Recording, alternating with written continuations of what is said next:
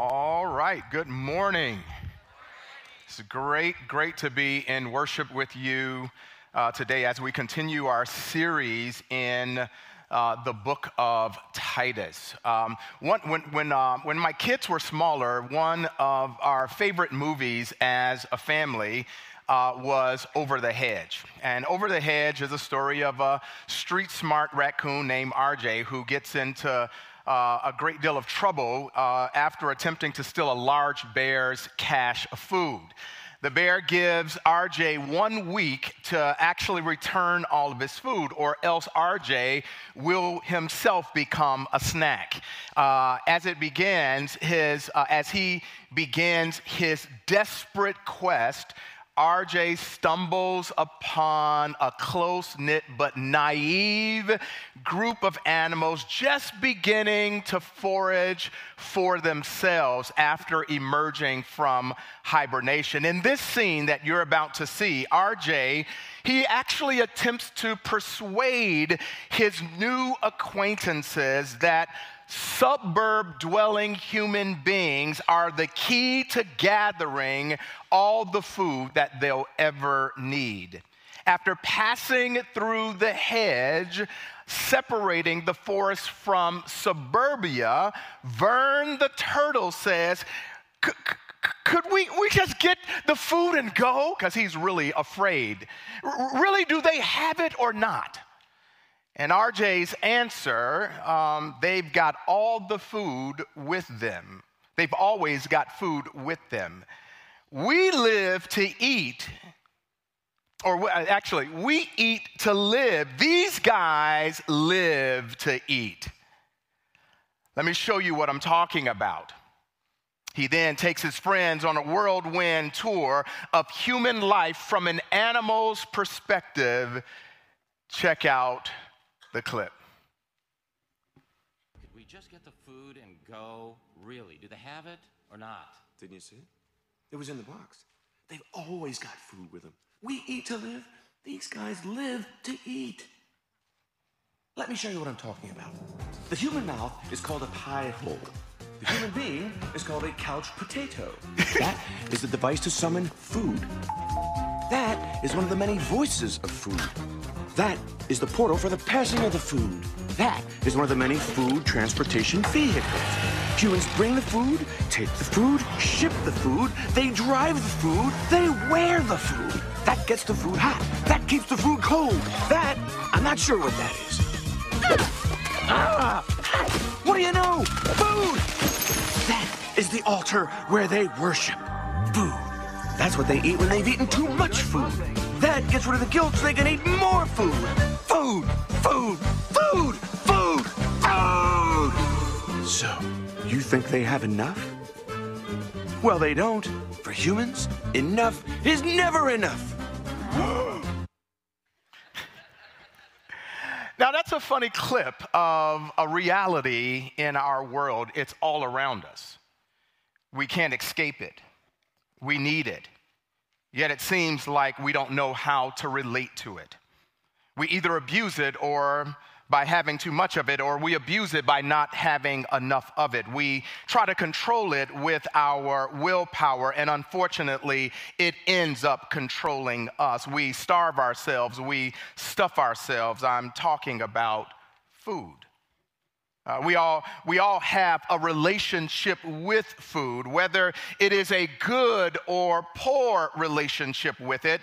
Listen, I've had my own battles with food. I'm quite sure you have as well. Again, this is not about condemnation. This is not about shaming. This is really about discipleship. Food is about our following Jesus. Again, sometimes we don't think that we have a problem with food because we don't have the typical disorders of bulimia or anorexia, or because we don't pay attention to the scale, or, we talk about being overweight and underweight, and all of those things can manifest in our distortions about food. But our relationship with food is more than dealing with weight and scales and bulimia and anorexia and distortions. It really is about discipleship. It is about giving God control over every part of our lives, including the food we eat.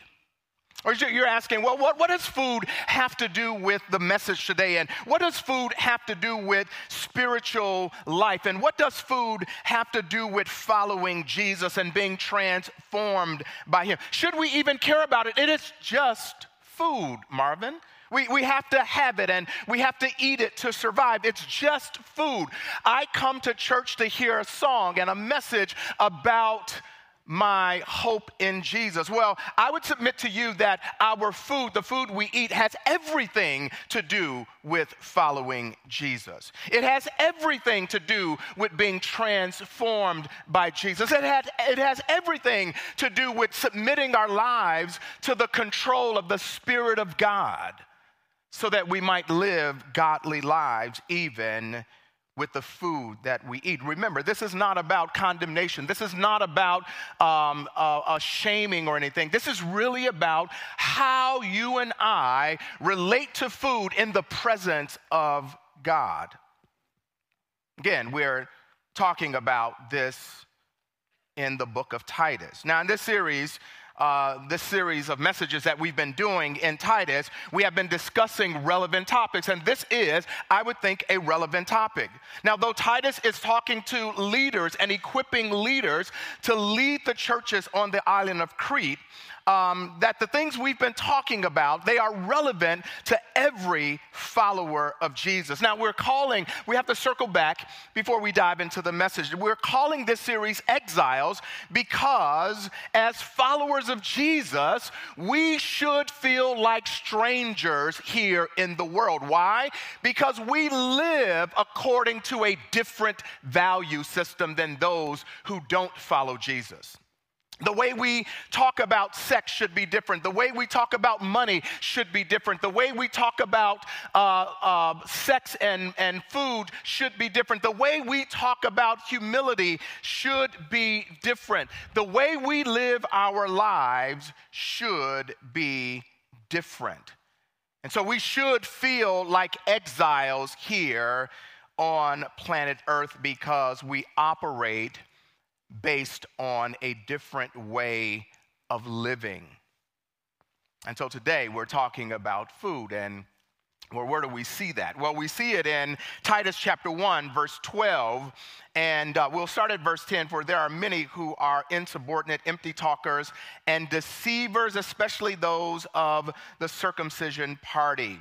They must be silent, he's talking about false teachers, since they are upsetting whole families by teaching for shameful gain what they ought not to teach. And we're going to talk about that down the road. And then he says what they ought not teach. And then verse 12, one of the Cretans, a prophet of their own, said, Cretans are always liars, evil beasts, and here it is, lazy gluttons. Now, this verse gives us an opportunity to talk about food. It gives us an opportunity to talk about how you and I should relate to food as followers of Jesus. It gives us an opportunity to talk about self-control, being under the control of the Spirit of God. I think this is a perfect topic to actually talk about how self-controlled or uncontrolled we are. And I think food is one of the perfect topics to talk about it.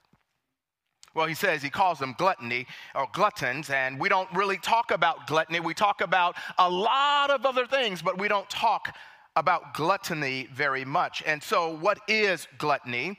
And here it is. This is a general definition. Gluttony is an excessive greed for food. It is unrestrained self-indulgence. It is the opposite of godly moderation and self or spirit control. In short, gluttony is an unhealthy relationship with food. Now, we can be gluttonous in other areas of our lives, but the immediate context is this unhealthy relationship with food, whether we eat too much or whether we eat too little. Now, if the Cretans related to food by overindulging, then how should the follower of Jesus relate to food, think about food, engage with food? Now, again, please hear me. This is not about shaming. This is not about condemnation. This is about how you and I, as followers of Jesus, can be on mission in the world to tell other people how to live for Jesus. I heard one guy, Greg McKeown, he wrote the book Essentialism, and I love his phraseology. He says, you and I must protect the asset. And our bodies and our minds and our emotions are the asset of God. And if the asset is broken, then you and I cannot live on mission for God. So you and I must protect the asset.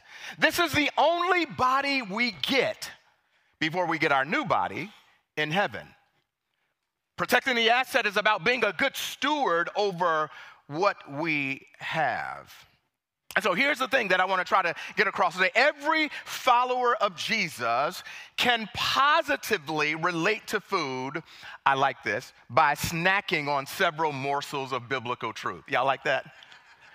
And since we're talking about food, we might as well put it in the idea. So every follower of Jesus, that includes you and me, can positively relate to food by snacking on several biblical morsels of truth. So here's the first one. God provides us with the gift of food. God provides us with the gift of food. You see, food is central to life, your life and mine. Before the fall, and even before God gave Adam and Eve work, he said, I give you food as a gift. I give you food as a blessing. Listen to the text. This is Genesis chapter 1, verses 28 through 31. And God blessed them, and God said to them, be fruitful and multiply, and fill the earth and subdue it, and have dominion over the fish of the sea, and over the birds of the heavens, and over every living thing that moves on the earth. And God said, behold, I have given you every plant yielding seed that is on the face of the earth, and every tree with seed in its fruit. You shall have them for food. And to every beast of the earth, and to every bird of the heavens, and to everything that creeps on the earth, everything that has the breath of life, I have given every green plant for food, and it was so. So originally we were vegetarians prior to the flood. God gave us every tree, fruit-bearing plant. He gave us every vegetable. Yes, he gave us Brussels sprouts and asparagus, and he gave us broccoli. And kids, eat your vegetables, because it is a gift from God. It is not that your parents are trying to be mean. It's not that they're trying to be upsetting to you. They may not even know this, they're simply trying to be a good steward over the food of God, because God has given us food as a gift and as a blessing. I wish God made pizza trees, and I wish he made popcorn trees, and I wish he made but he gave us vegetables first, because it was a gift from him. You see, people in the scripture and you and I do not find food as a random good to be received. It is a gift and a blessing from the hand of God.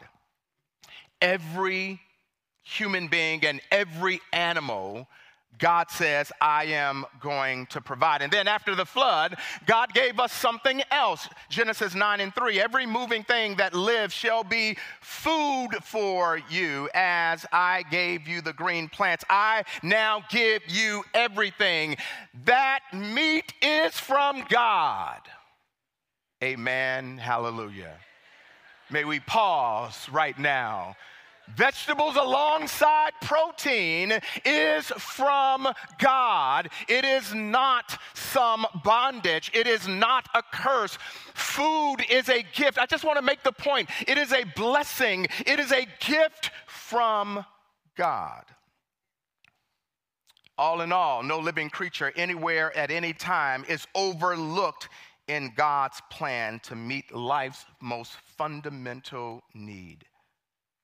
The original idea of giving food, it is actually expanded throughout the entire Bible. We don't have time to go through every passage, but the Bible says a lot about food. But we have a sampling in the book of Psalms, particularly Psalm 104. It says, "You cause the grass to grow for the livestock and plants for man to cultivate, that he may bring forth food from the earth." Thank God for farmers. These all look to you. These all look to you, not Kroger, not Meijer, not Monticello's. We all look to God to give us our food in due season. When you give it to them and us, they and we gather it up. When you open your hand, God opens his hand. They are filled with good things.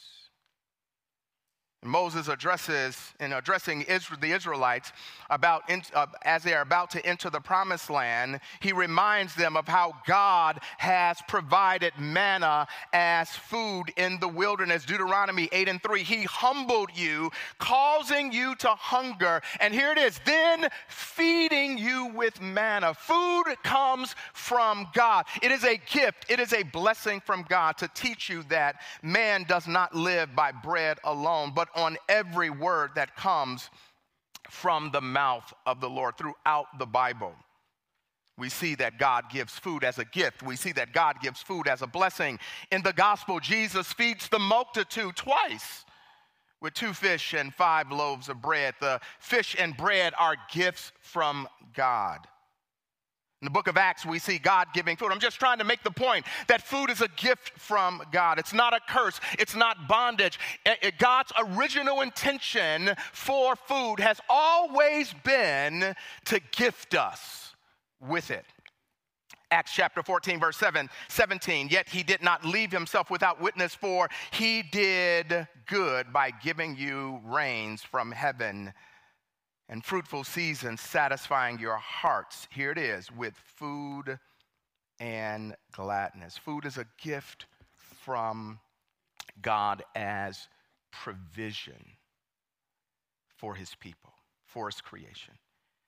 It was always supposed to be good the way God intended for it to be. You know, God not only provides food and the basic food, he provides all kinds of shapes and colors and tastes and textures and apples and oranges. And he literally provides all kinds of food as a gift from his hand. Look at that. Like RJ says, they worship at the altar of food. Look at this. They like this is, look at this cake. This is from God, y'all. This is from God. Oreos. Now, y'all better not come. I got another service. Y'all better not come up here and take some of this food, all right? Apple. Look at, this is tomatoes. Look, this is all from God. Now, before you say, well, that's some of that is, it's food in a can and all that kind of stuff. I understand that. But the key is that it's a blessing to be able to eat. It's a gift for you and I to be able to enjoy. It's a gift for you and I to be able to have salsa and chips. It's an actual blessing. Actually, I don't know how this got here. This is not good. You know, Twinkies are banned in European countries. Seriously. And even though these are still good, right? Pringles, some of my favorite. God gives us food as a gift. Well, what is our response to this gift? Our response to this gift, whether it's vegetables or whether it's fruit or whether it's meat or whether it's cake or whether it's Oreos or whether it's apples or whether it's Lucky Charms, our response to this gift from God is to eat. It's to enjoy. It's to say, God, thank you. God, food is God's love made edible. Food is a way of God expressing his love and his provision and his care for his people. You and I ought to savor every bite. That you and I, when we sit down for lunch today, when you and I sit down for dinner today, when we take a bite of food, we ought to thank God for it. We ought not just sit down and gobble it up, and we ought not just give a nice little prayer. We ought to take the time to recognize that God blessed the farmer, and the farmer actually harvests the food, and the food somehow made it to the grocery store, and you gave us enough money to purchase the food. And as we sit at this table, whether at home or at a restaurant, as we sit at this table, oh God, we recognize that this is from your hand. We didn't come up with it on our own. But I think sometimes we go through life and it's so fast that we forget to sit and take those 32 chews, thanking God for every chew, that we even have teeth to chew the food, that we can taste it. And so food is a gift from God. And our response is to receive it as a gift. But there's a second morsel of biblical truth on which we need to snack. The enemy tempts us with deceptions about food. The enemy tempts us with deceptions about food. Not only do we see food as a gift from God, but the enemy actually used the gift of food as a source of temptation to distort our parents' first view or our parents' view of God and to lead them away from God. And he did it with food. The two most significant temptations in biblical history centers on the appeal to our stomachs. Satan used the natural appetites of the stomach to tempt Eve and ultimately to tempt Jesus. Listen to the text in Genesis chapter 3. It says, "Now the serpent was more crafty than any other beast of the field that the Lord God made. He said to the woman, 'Did God actually say you shall not eat of any tree in the garden?' And the woman said to the serpent, 'We may eat of the fruit of the trees in the garden, but God said, you shall not eat of the fruit of the tree that is in the midst of the garden, neither shall you touch it lest you die.'" God never said you shouldn't touch it. But the serpent said to the woman, "You will not surely die, for God knows that when you eat of it, that your eyes will be open and you will be like God, knowing good and evil." So when the woman saw that the tree was good for food and that it was a delight to the eyes and the tree was to be desired to make one wise, she took of its fruit and ate, and she also gave some to her husband who was with her, and he ate. You see, the enemy used food to convince Adam and Eve that God was not good. And he used food to move them away from God, not closer to God. He used food to convince them that God was not a benevolent provider. God is actually removed from the equation. He is actually moved from the conversation. And the giver is now replaced with the gift. So now the food is no longer a gift. Now food has become a god.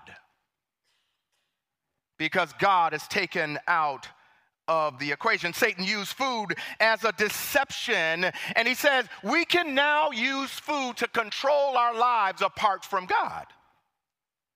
It doesn't matter whether you eat too much or we eat too little. The enemy has convinced us that we don't really need God to control our lives. We have food. In that sense, food has taken the place of God and become an idol. I can eat a piece of cake and have instant gratification. I can eat a steak and have immediate satisfaction. I can have a great cup of coffee and get immediate comfort. We do find ourselves as RJ in Over the Hedge, bowing down at the altar of food. Why do I need to wait for God? I can get it instantaneously. 2 minutes in the microwave and I have my food. I can control life. And we use food to control our lives. So this unhealthy view of food, I'm not allowed to eat certain things. I mean, unless your doctor says that certain foods you shouldn't have. But we have a tendency to say, I can't eat certain things, and we have this strict dietary thinking, and it sets us up for failure. And it becomes restrictive. Or how about this? I reward myself with food, or I punish myself by withholding food. I mean, reward and punishment can actually lead to binge eating and feelings of deserving punishment you're inflicting on yourself. This is like I would work out. This is one of mine. I would work out and I would say, I actually owe myself a reward. And so I would go and buy honey barbecue potato chips and white cheddar popcorn. That's my favorite.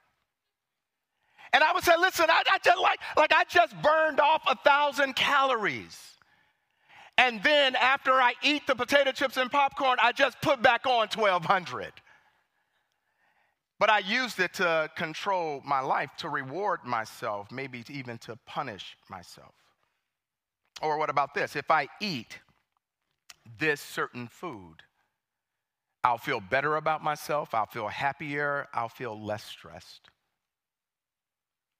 If we eat enough, then we can calm our anxiety. If we eat less, then we can fit into our outfits and make people like us more. If we work hard, then we can reward ourselves with food. If we eat the right kinds of food, then we can feel superior to others. The deception is that food is my way of being God and controlling life. The enemy deceived Eve into thinking that food would make her wise like God. It was his way of convincing her that food was her way of achieving comfort. Food was her way of achieving status and attention. He convinced her that she could be all that she wanted apart from God.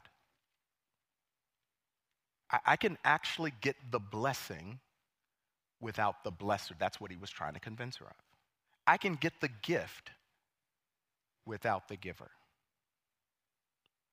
I think the enemy has turned the blessing of food into bondage.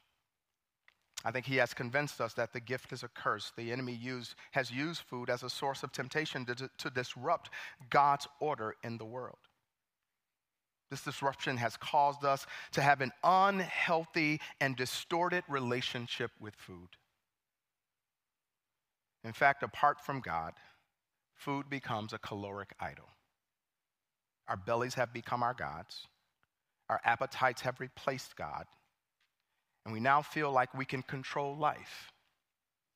We can control our lives and even control our blessings by either eating or not eating. And I think this leads them away from God, and it leads us away from God. Now, food is designed, again, it points to a deeper craving that we have. And it's a deeper craving for God. It's a hunger for God. Listen to what Deuteronomy says again. He humbled you, causing you to hunger, and then feeding you with manna to teach you that man does not live by bread alone, but by every word that proceeds or comes from the mouth of God. So when you and I are actually hungry, there's the physical hunger that you and I have, but I want us to look beyond the physical hunger, and there's a spiritual hunger that is latent inside of us, and that is a hunger for God. This is one one of the reasons why you and I fast. Fasting is all about going without food so we can actually point to a deeper hunger, so we can satisfy a deeper hunger, and that deeper hunger is to go after God. It's to go after God and let his words shape us. So again, later Jesus is tempted, Matthew chapter 4, verses 1 through 11. I won't go there. Satan uses food again. And Jesus quotes the Deuteronomy 8:3 passage that man does not live by bread alone, but by every word that proceeds from the mouth of God. And so Jesus invited God into his conversation about food. And as a result, he recognized that you and I cannot satisfy spiritual hunger with physical food. And so, when we see this, we see that the enemy uses food as a temptation. He takes the gift and he makes it a curse. He takes the gift and he distorts it so that we say, I need this to survive. I need this when life breaks down, so I open up a bag of chips and this is now my comfort. When life goes bad and when things don't work out, like we come here and we bow at the altar of food and we say, no, this is the way that I can't control life out there, but I can control life here. And so we sit and ooh, that's salty. And he convinces us that will satisfy the hunger. The reality is, it will never satisfy the deeper hunger. Here's the last.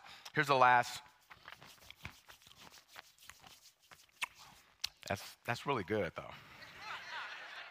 This brings us to our third morsel of truth.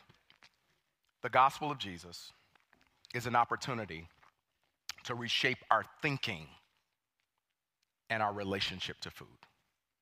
The gospel of Jesus is an opportunity to reshape our thinking and our relationship to food. Food is a gift from God. It can be a temptation to lead us away from God, and it can be the perfect occasion for the gospel to reshape our thinking and relationship with food. God gave us the gift. Satan tempts us with this gift. Adam and Eve gave in to the temptation.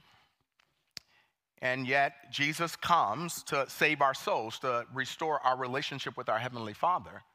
But that's not the only thing. He actually came to restore broken things. And one of the broken things in our lives is our relationship to food. Is the way we think about it, the way we engage with it, the way we look for it to comfort us, to actually be our God. And Jesus says, whoa, wait a minute. God says, whoa, wait a minute. That was never the intention. And so I'm now sending my son so that you might have a relationship with me. And out of that relationship with me, now you'll be able to understand what I've given you as a gift. And that gift of food should be taken in moderation. And so, listen to what Paul says to the Colossians. Colossians chapter 2. He says, therefore, as you receive Christ Jesus, the Lord, so walk in him. So walking in Jesus includes food. Walking in Jesus includes humility. Walking in Jesus includes sex. Walking in Jesus includes alcohol. Walking in Jesus literally includes every part of our lives, rooted and built up in him and established in the faith, just as you were taught, abounding in thanksgiving. Verse 16, therefore let no one pass judgment on you in questions of food and drink, or with regard to festival or new moon or Sabbath. If with Christ you died to the elemental spirits of the world, why, as if you were still alive in the world, do you submit to regulations? Do not handle, do not taste, do not touch, according to the human precepts and teachings. These have indeed an appearance of wisdom, and in promoting self-made religion and asceticism and severity to the body, but they are no value in stopping the indulgence of the flesh. Now, this is again, a difficult passage to understand, but here it is in short, that the moment you and I trust Jesus as our Savior, the Holy Spirit takes up residence in our lives. And now we don't need regulations. We don't need rules to rule our lives, to control our lives. We have the Spirit of God, and the Spirit of God is the one who actually helps us to say, you know something, if you eat too much of this cake, you're going to get sick. If you eat too much of the potato chips, you're going to get sick. The Holy Spirit is the GPS system on how you and I now relate to food. The Holy Spirit will convince us through wise counsel that, whoa, wait a minute, too much sugar is not good for you. Things that are always processed are not good for you. The Holy Spirit lives in us to disciple us, even in relationship to food. Does this make sense? Now, again, we don't talk about this because you better not talk about my food. Don't talk about my food because that's the only thing I have left to control. And now, Marvin, you're meddling in the last thing that I have control over. And the Spirit of God says, I want to have all of it. And again, it's not as a punishment. It is not as condemnation. It truly is this sense I'm looking out for your best. We have to protect the asset. And protecting the asset is we are stewards of this body. This is the only one we get, only one we have. And we walk in Christ.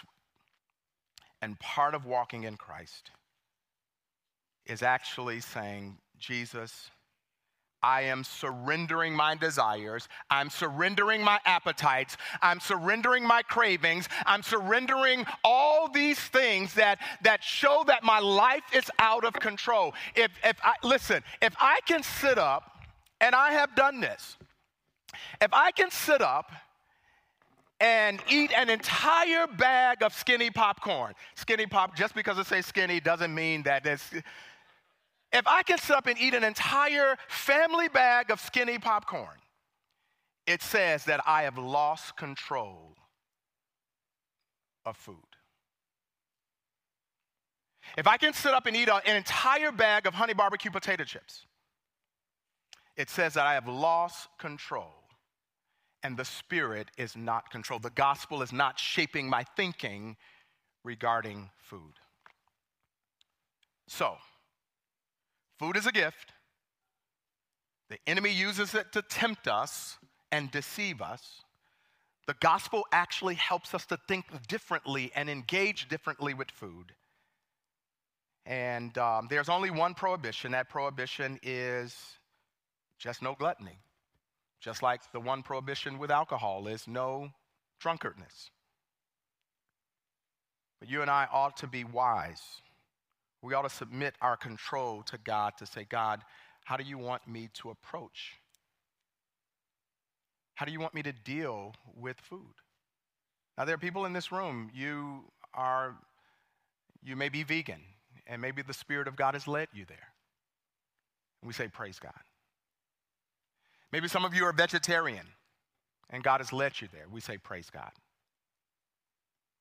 If you decided that, hey, I'm going to be a meat eater, and like God has led you there, praise God. This is not about keto. This is not about Mediterranean. This is not about low carb and high protein. It's not about any of that.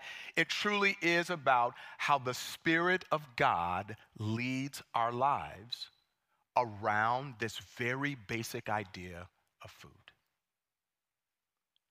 So I'm going to invite my good friend Patty Rummins up, and Patty is going to share her story of how the Spirit of God is reshaping her thinking around food. And so, Patty, thank you for sharing. Let's welcome Patty to the platform. Thank you, Marvin.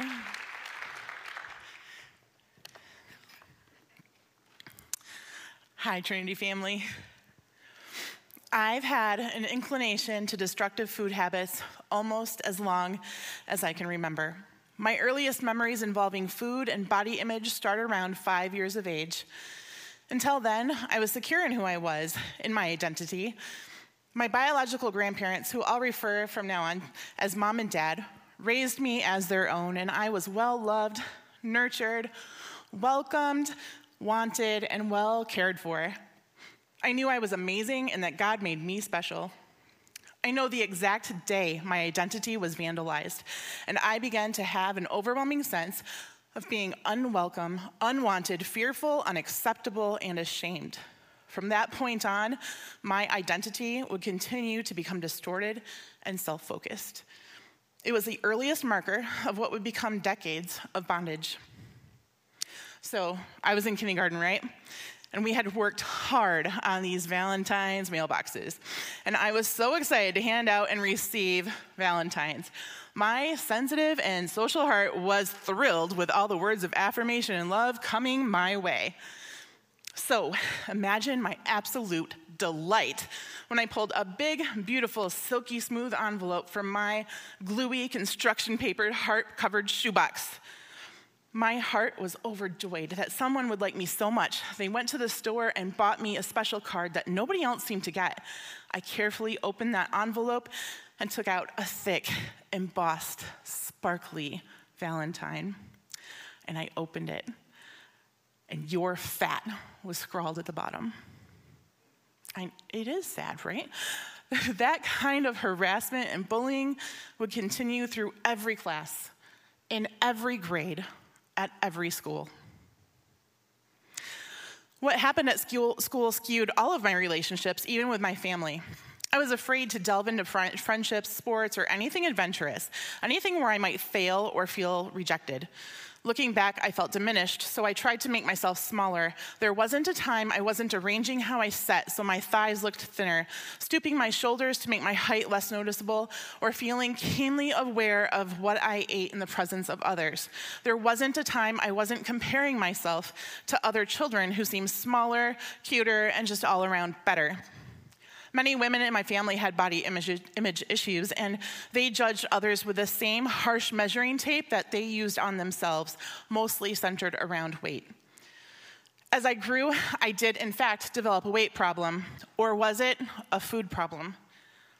We didn't really have any negative connotations in my family surrounding food. We were food secure. My mom was a great cook. I wasn't very restricted on food. I mean, it was the 80s. We had Hostess snacks, Otter Pops, Kool-Aid, and soda, and these were all plentiful, but so were veggies, fruits, and lean meats.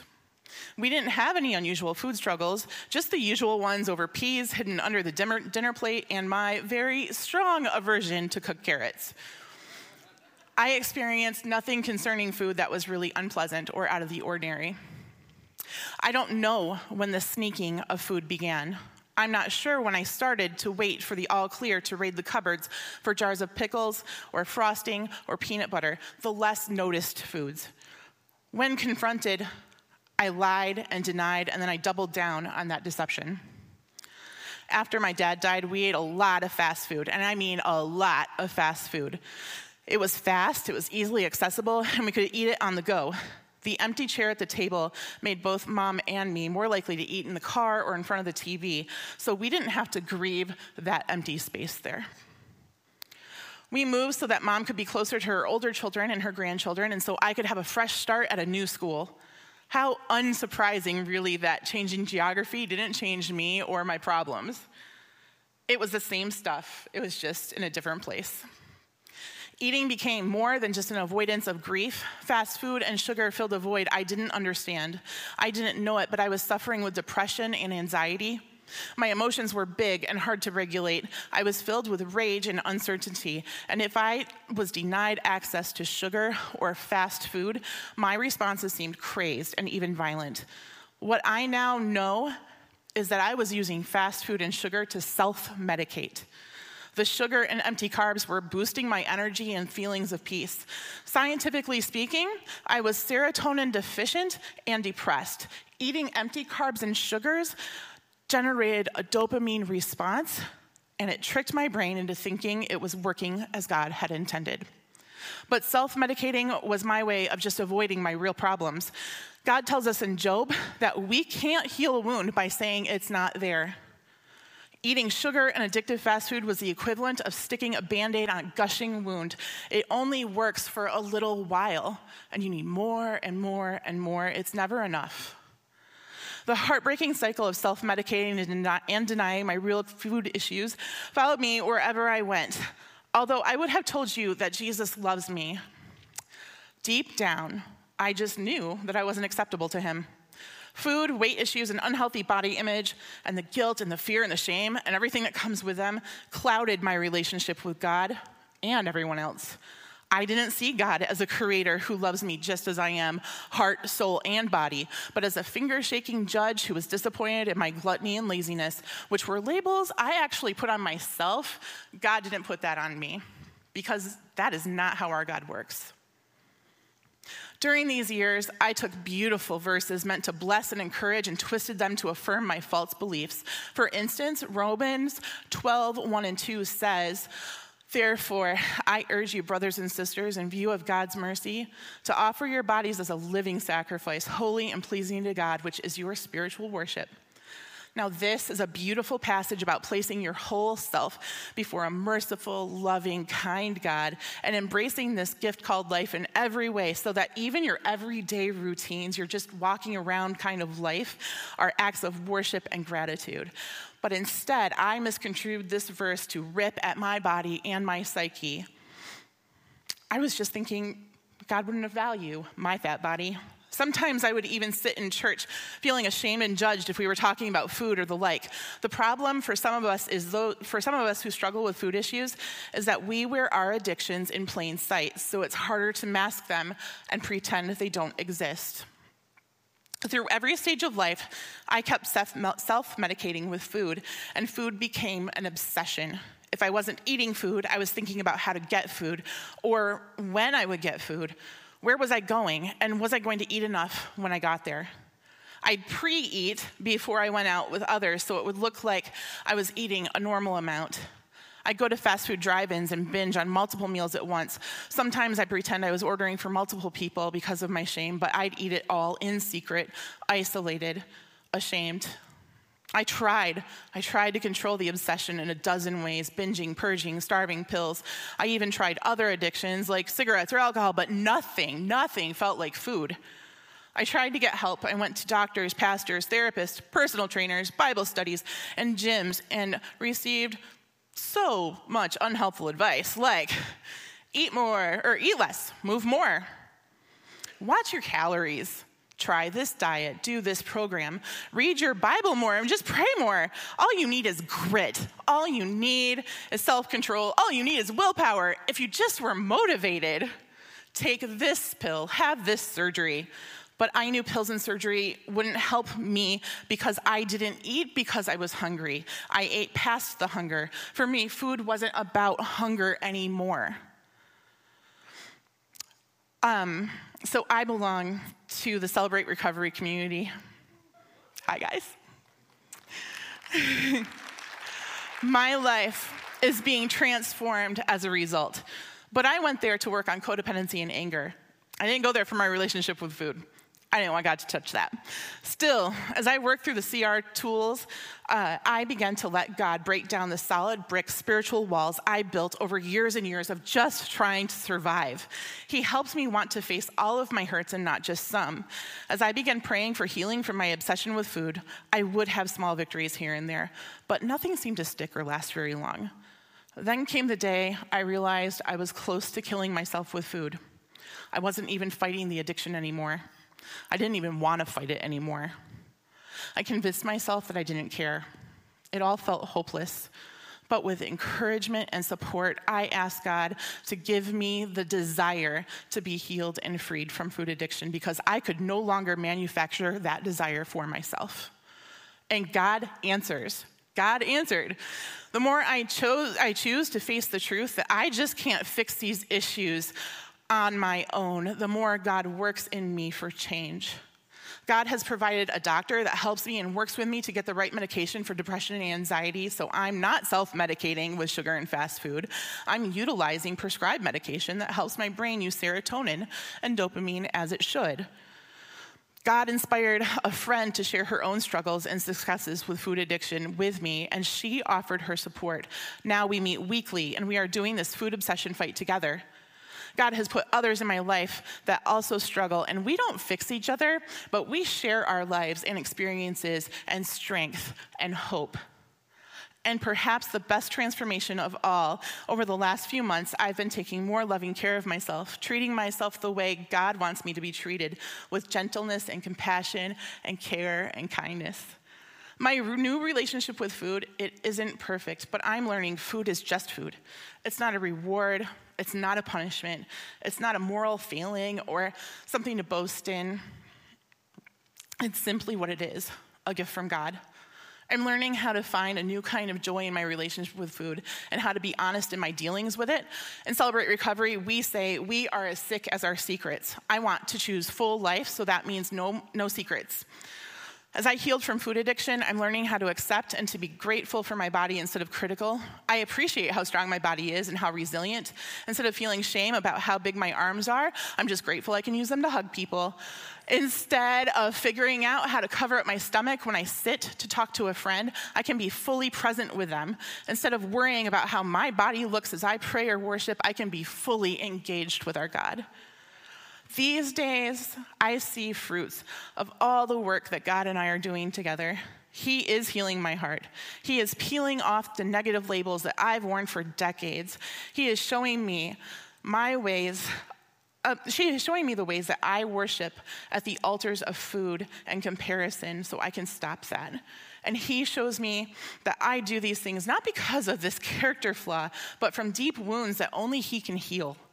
He is teaching me how to give and receive healthy, godly support. He has provided me with people who love me and who speak truth and encouragement over me. And he is restoring me to that childlike security and radical self-acceptance that I once had. No, my relationship with food is not perfect, but God's relationship with me is. Thanks for letting me share, guys.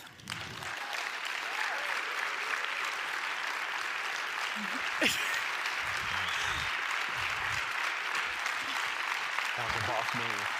That was a boss move. I love you.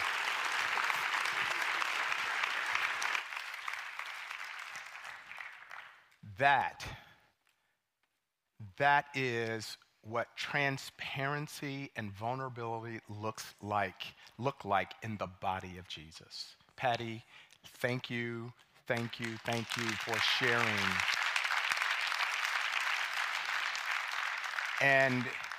And your recovery is all of our recovery. We're all recovering from something. Is that you just chose this morning to share it publicly. For that, we're super, super grateful. And we're going to walk with you, and hopefully you walk with us and hug us with those big arms that you have. And again, thank you. Friends, part of our discipleship is how we relate to food. It's not a one-off. It's not something out there. It truly is a part of following Jesus, being transformed by him, and being on mission with him for the purpose of multiplication. It's not something that's out there. It truly is a part of our relationship with God. Let's stand. To follow up on March 11th, on a Saturday morning from like 9 to 1, we're still working through the details. We're going to actually have a food and health seminar. What does the Bible say? What are some of the nitty-gritty kinds of things about this? I gave you a 30,000-foot view, and we're going to get down to some nitty-gritty things on how you and I can actually be disciples of Jesus as we relate to food. If you have a prayer concern, elders and deacons and prayer team members will be down front to pray with you as we leave. So let's pray. Father, thank you for the gift of food. We pray you would make us aware and attentive to your Spirit when there are temptations and deceptions and lies around food. And then we invite you, Holy Spirit, to use the gospel to reshape our thinking, our relationship, and our engagement with food. Because deep down inside, we know only you can satisfy the deep cravings in our lives. And today we surrender more of ourselves to you so that we might live lives that honor you. We pray that you would empower us to protect the asset that you've given us, to engage the world, to share the gospel with the world. And if we're sick, we can't do that. And we ask your blessing upon your people, upon this church. In Jesus' name, amen. God bless you.